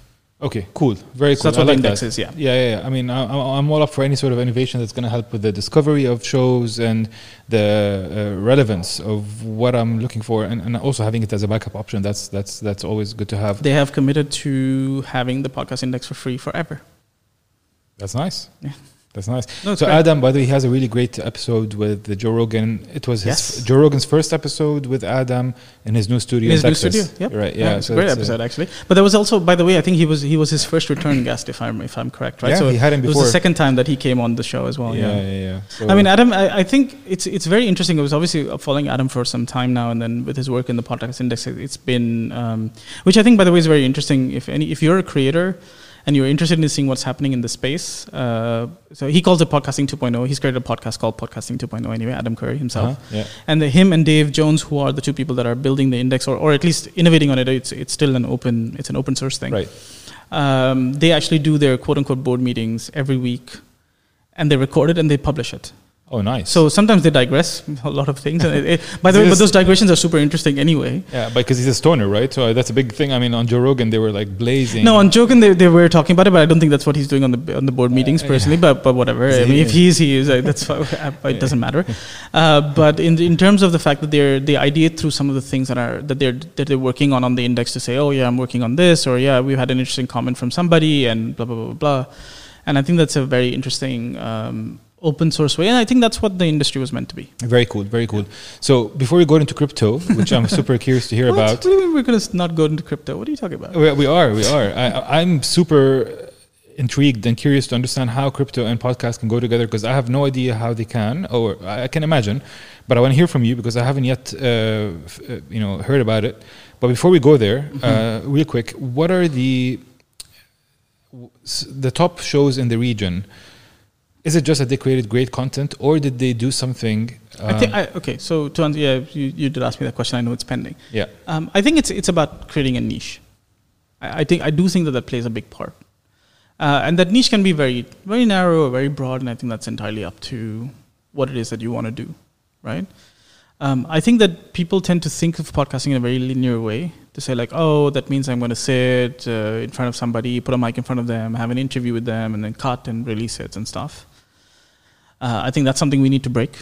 Right. So when you look at things like narrative shows, I think which are doing very well in other countries, but we have like 5 of them here, maybe. Which are the top shows here? Like, I mean, are there like success stories and podcasts that we can say in the region are the equivalent? They're not Joe Rogan equivalent or whatever. No, they're not Joe Rogan equivalent, but I think the ones that have done relatively well have figured out a way to tell stories of a certain niche that works for them. So you look at something like, let's say, Kerning Cultures being doing documentaries around the region or around Arabs worldwide. Yeah, I think that's an it's a perfect niche that they've created, and they've continued to create. Fair. Right? Even some of the stuff we've seen in terms of when we've looked at very specific areas that we can develop on, those shows have done well.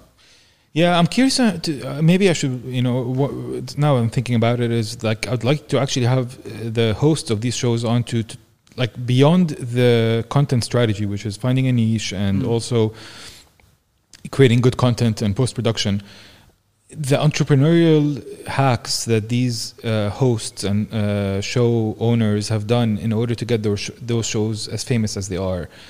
And, as with every startup, you have hacks. There are things you could do in order to, because a lot of people, I was listening to Sprout, what am I thinking? Buzzsprout? Yeah. I was listening to a video earlier when I was at gym today, and like most people just upload the post-produced episode. And they forget about it. And they forget about it, right? Yeah. And so I wonder how much work the successful shows do in terms of promoting content, classic startup kind of. Look, I can give you an example, right? So we have we launched a show in February called What I Did Next. It's a show we launched out of Egypt. It's done really well in terms of its launch. It's what, sorry? It's called What I Did Next, okay. and it's done really well in terms of its launch. Right. The idea that so we're working with a company there it's a startup. They want to launch around audio, and podcasts are the way they want to do it, right? Mm-hmm. The show has done super well in terms of its numbers, in terms of anything we've done, in terms of what we have a good scape of what a successful show is going to turn out to be, and all of that stuff. And one of the things that we've tried to do, and I think we definitely benefit from the fact that we're a network and we have other experience. We've tried and tested different things, and rather we have a larger board to test with as well. Is that we've always looked at trying to do, every time we launch a new show, we want to make it better than the one that we did before. Mm-hmm. And I mean, there are many ways to define better. Whether you look at it downloads, whether you look at engagement, whether you look at whatever. But the idea is saying, let's take something and say, we know that some things work and some things don't. Let's hone those skills and let's figure out how they work and do whatever that is, right? And we are constantly seeing that when you are creating a niche, when you're creating an interesting angle, when you're finding ways to probe into somebody that is better than everything else they've done, then that's working. As an example, right? One of the things, just as an example, right? So we had Sami Severus on the episode. Sami Severus, who is part of the Severus brothers, Orascom, right? Yeah. And one of the things that we were debating whether do we get him, do we not? Because he's interviewed a lot, but when you start to think about it, and you're like, okay, well, the angle we're taking, and that's, by the way, the feedback we got on that episode, both in terms of reviews and in terms of social, it's like, oh, we didn't know this side of him. Interesting. So that's just as an example to say, look, actually, that's really interesting, right? Because how many of us know? And we know that he's a Rascom. We know he set up Al-Guna as a city or as a tourist town and everything. We know the Guman Fest, all the big mainstream headlines. We know all of that. Yeah. But how many know that one of the things on his bucket list is that he wants to do a concert by playing the piano? Wow. Yeah. That side of the person and looking at that and creating that is, I think it's a very interesting thing to do. Yeah. And actually, now that you mentioned this, right? The podcast format compared to the mainstream news format, for example. I was talking to my friend Talal Tabba, who I had on episode 1, and you were there if you remember, on crypto. Yes. We discussed crypto back when Bitcoin was $10,000 or $8,000 at the time, and today it's close to $60,000. And I asked him the same questions, and we discussed the same questions that he discussed a couple of days ago on Al Arabiya News. He was sitting there next to the host, and they were discussing crypto and all that. Same questions. Totally different quality of answers and nuance and level of detail and granularity and all of that. So something about this format allows you to truly get this honest, genuine angle that mainstream will simply not ever get. And it could also be the same information just delivered in a much more honest and granular way, or it could be questions that you cannot even answer or discuss on Al Arabiya that at the time I remember he had discussed his startup story or whatever it is. So yeah, I guess that's what sets apart podcasts in that sense compared to any other type of format. I think that we have to think about, or we have to realize as well that so when you look at things being decentralized, so ultimately what does that mean for a creator in the space? There is no fixed format. right? You are not, I part joked, part I was serious. The fact that, like, for example, YouTube algorithm today tends to favor videos that are whatever 11 to 15 minutes long. You talked about Facebook being like, okay, 3+ minutes is a good space to be in, right? And those are being driven by platforms that want to do something, and we don't need to get in that again. Sure. But the point is, the fact that we don't have those restrictions on podcasts, right? Do whatever you want. Let's say, for example, that Spotify is favorable to podcasts that are 10 minutes or shorter. Just for they're not doing that, by the way. I'm just giving you an example. Sure. Let's say that's okay. If you want to create something that's 30 minutes long, well, guess what? Well, maybe Apple will front you. Maybe Ngami will front you. Maybe somebody else. You'll find your audience somewhere else. That ability is something that you don't get anywhere else, which means creativity is unlocked because of it. That's right. So you can come around and say, I want to do a Joe Rogan type show. We're going to have video. We're going to have all this stuff. And we're going to create in this space in doing long format interviews. I will maybe, because I'm running a business on it and because I want to run a business on it or whatever, however I look at it or what my context might be, I might turn around and tell you that, hey, no, but I'm not going to run episodes that are more than 30 minutes long. Or you might turn around and say, we've done this conversation, I'm doing 2 hours, but I'm going to break them into 2 parts because I know that my cutoff is 30 minutes. Yeah, you do it your own way. You do it your own way. And you work through a feedback cycle and so on and so forth. Sure. And so on. But you're not also then having to factor in an algorithm or somebody that is dictating how that goes. And that means that you can unlock a lot of things. This is not to say tomorrow that, Arabia, forget them, but like the National or you have a lot of media, NPR, the New York Times, they all have podcasts, by the way. Right. And they could set their standards, what they're doing in print or what they're doing in other formats, into podcasting. And they could, and it could work, and it could not work. Conversely, we can be independent creators and say, you know what, we think we're going to do it this way. And between numbers and engagement and other factors that we might decide our success story is, we can do something with it. Right. When I started doing the entrepreneurship show, Tales of the Trade is the one that I initially envisioned and launched the network around, although it came later. That's when I saw the episode you had with Lulu. Yes, that's right. And Lulu was on your show as well, yeah, right? Yeah. So on that show, the idea was like, we've got all these amazing entrepreneurs here that don't get mainstream attention. I'm just going to interview them. Right. And I'm not going to get into the franchises. And I'm not... But that was a focus area we picked. Yeah. And this is not to say that like 3 seasons from now, maybe we won't talk to them. Sure. Because there are interesting entrepreneurial stories in those things as well. But the idea of like, finding that little niche and creating that. And I think that that's important for all creators to think about anyway. Yeah. By the way, that's outside of podcasts. That's even YouTube videos. That's even newsletters. That's everything, right? You want to figure out the way that your strengths and your audience can kind of find the synergy around, right? So that's what you got to do. Cool. All right. Well, the exciting part. Now let's jump into crypto, because that's the part that for anybody that's listening and watching, I'm a crypto junkie. Have been in that space. You don't say, really? you don't. 5 out of 10 episodes of yours are all about crypto, but I never picked that up. Yeah. Yeah. Listen, I hope that if people who are watching are getting into crypto, and I think people by the way, I have friends, I can name them, and I will not do that in this episode because then they will owe me a commission of their wealth that they have generated. What's wrong with that? Yeah, well, I'll take my money from them eventually. No, kidding. But my point is that it seems that the knowledge that I've been sharing on crypto, whether through the podcast, but probably more effectively, like directly. Yeah, just one-on-one or whatever. Yeah, it's been great. People have been getting literally rich off crypto. I think it might be the time to start selling, but that's for a separate discussion. I'm curious to hear from you about how crypto and podcasts, you had mentioned it to me in a text on WhatsApp. Let me know, what is it that you're thinking? Where is the synergy and what is the opportunity between crypto or blockchain or decentralized technology and podcasts? Well, there's a couple of things. So first, by the way, when you were talking about like convincing someone one-on-one and stuff, by the way, that is fundamentally the power of podcasts, right? Sure. Most podcasts are listened to with headphones on in a very intimate setting, right? We don't watch it like we're watching a TV show. We watch it like we're watching Netflix, right? And I think there is something powerful about that, persuasive about that, intimate about that, right? Sure. So that's part one. Part two is, you mentioned, because I'm going to call you out on it now. Go ahead. You mentioned that like, I have a guess as to what you're going to say. So tell me what your guess is first, and then I'll tell you what I'm going to talk about. The monetization. I assume that it's a way to allow content creators to make money. Yeah. So this is actually, by the way, an offshoot of our conversation with the Podcast Index, right? And Adam Curry. And by the way, if you've heard the episode of Joe Rogan with Adam Curry on it, he talks about crypto and creating this value chain of stuff, right? And then I think if people have been listening to your show and they've been talking about things like Bitcoin, they're kind of aware of the fact that you have the blockchain, which is essentially this the system or the platform or the ledger on which Bitcoin is built, right?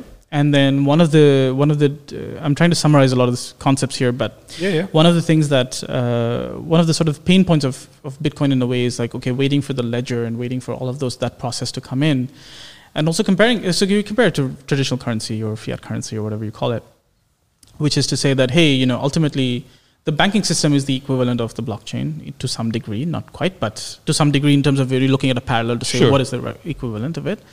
But the difference in the traditional currency is that I can withdraw money from a bank and I can pay you in cash and have a very quick transaction and walk away without having to worry and wait for a banking system and its processes to follow it. Yeah, that's one of them.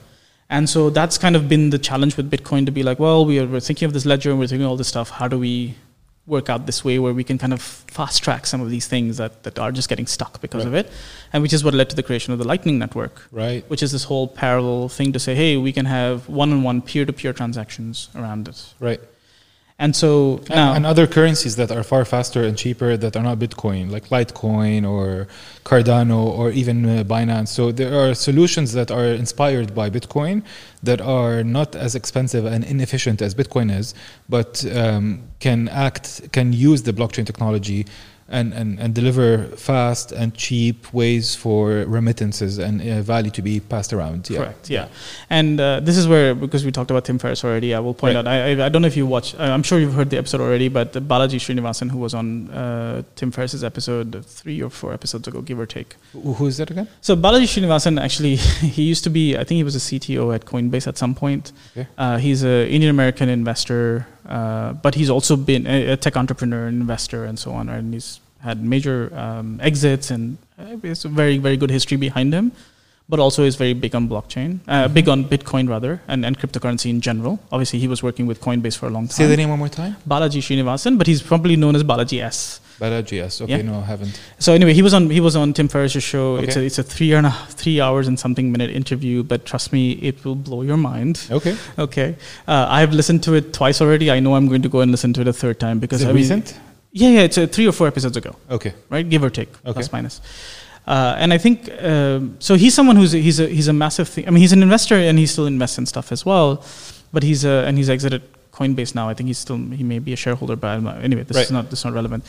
But he's someone who thinks big about crypto. He really believes in the concept of the decentralized currency and the whole idea and everything it unlocks. And his episode with Tim Ferriss is talking about what it really unlocks.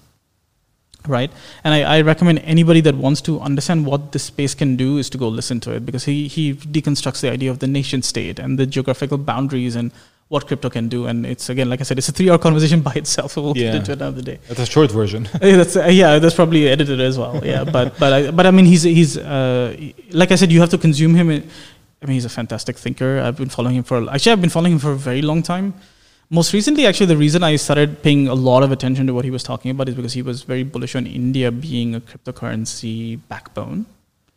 And there are many reasons. He actually wrote a post about it, and he explained why he realized, or why he believes that India could be the backbone on which cryptocurrency is built for the next decade. Value for money, quality, talent type stuff. Not just that, but also the fact that India is already a technology backbone and Bitcoin needs technology to work, or cryptocurrency needs technology to work. So why not be that chain? Right, yeah. And a few years ago, India had a very we're just going to ban this thing and not worry about it. But they still have it.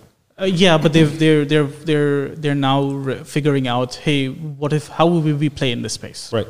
Anyway, this I can go on about this for a very long time, but that's why I started paying a lot of attention to him, listening to a lot of stuff that he was talking about, and by the way, if you listen to Tim Ferriss' episode, he explains why he's so bullish on this whole idea. Anyway, coming back to this thing, Adam Curry similarly is a big believer in the decentralized space and so on. So what he's been really thinking about is, how do we decentralize podcasts beyond the point where someone can go back and say, no, I'm going to consolidate this or whatever, right? Take it even to the future. We've created the index, we've done our bit. What do we do beyond that, right? So today already, by the way, you can actually send me Satoshis by listening to my podcast on apps that are compatible with it. Mm-hmm. And so that's exactly what I want to talk about, which is this idea of saying unlocking podcasts on the Lightning Network and creating this. And this is, by the way, this is something that is podcast index compatible. Right. So it's already built into the podcast index today already. So when It's Adam existing. built the index, he built it such that it's blockchain compatible. It's Lightning Network compatible. Lightning yes. Network Yes. specifically. Yes. Yeah. Right. And So is the it idea- the same as the content? So is it Patreon for crypto?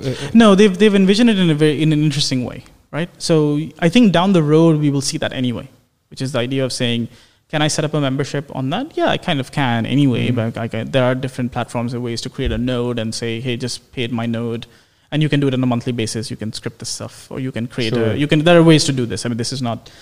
We don't actually need to code it, but we can if we want to. Right. But the idea of his idea of saying, hey, let's take the index and make it in a way that we can enable podcasters to get what we want them to get, just as long as they're in the index, and keep it that simple, right? And so that's the idea. So the idea is kind of the way they're looking at remunerating the creator is kind of twofold. The idea of streaming back Satoshis to them for what you listen. Oh, wow. Yeah. That's mind-blowing. Wait, let me make sure I understand this correctly. So you're saying Sure. if you listen, yeah. if I listen to 50% of an episode, I will automatically pay based on my listening of The way it's built into the index is you can stream back Satoshis for every minute of listen you do. Wow. Okay, but it's not. So it's up to me. It's like not. You can set the barrier where you want it to be, right. but the idea is you pay the creator for every minute that you listen. I love it so much. Oh my god, man. No, because like is it like, especially if you can automate it, right? So if you No, it's automated. So at the moment, we're just starting to see the first set of apps that are enabling this to happen. But today, the podcast index is built such that you can enable the Lightning block on the index, on top of your RSS feed fundamentally. Okay. And the moment you do that, a compatible app that understands what the Lightning Network is and the fact that you can do that, then throws up the option to say, hey, you can actually stream Satoshis back to this creator, right? And you can set where you want it to be. And you can set it differently for different apps, for different podcasts, for example. When you say stream Satoshis, you mean send Satoshis, right? Send, yeah. But when I say the reason, this is the nomenclature we're using, so I'm using that. But the idea is that when I say streaming, what I mean is like as you're listening to the episodes, for every minute you're just sending something back to the creator. Automatically.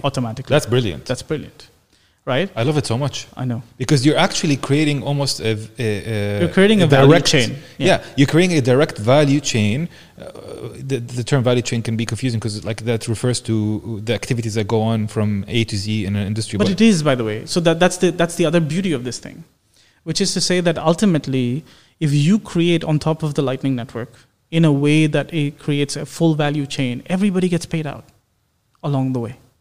Like the producers and the audio guys and so that's something that we can enable, like down the road, to say, hey, if I've got something, I can pay something back, and that's one way to do it. But the other way to do it is, for example, and this is something, by the way, this already exists. So I'm not hypothesizing something. This is actually in place today. Okay, is that there is a company which allows you to use their node, to receive money in case you don't want to create your own.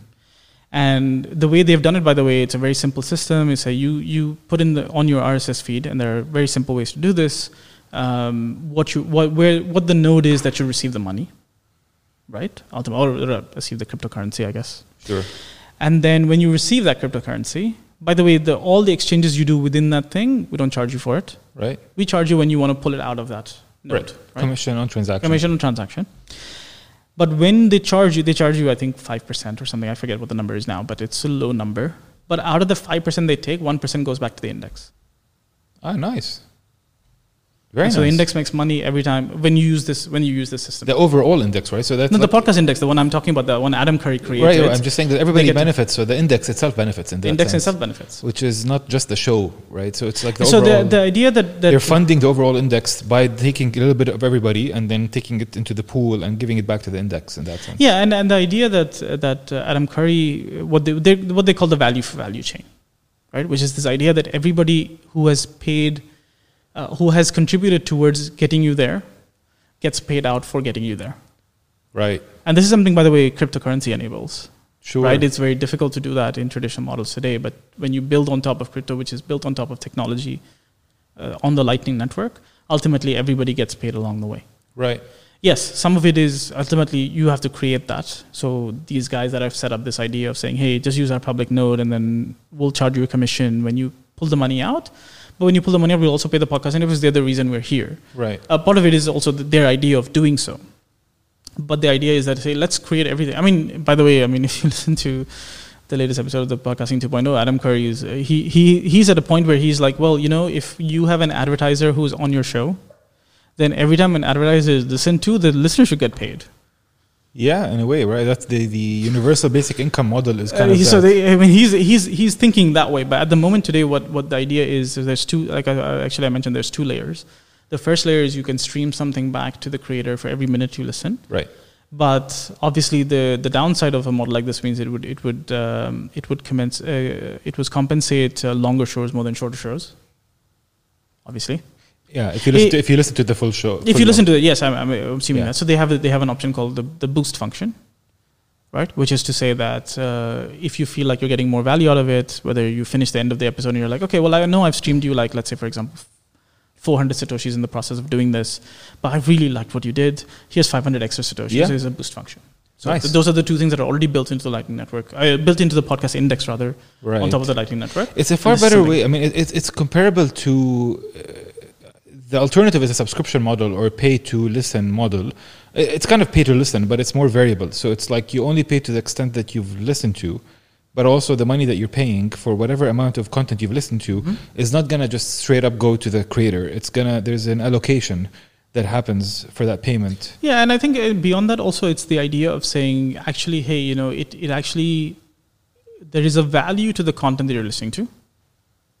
And how about you pay back? Right? And to some extent, by the way, I don't think this is like a substitute for membership necessarily. I think it is a supplement. Okay. Right? I mean, ultimately, it's a creator's choice. Right? So he can say, hey, I want to Lightning enable my podcast.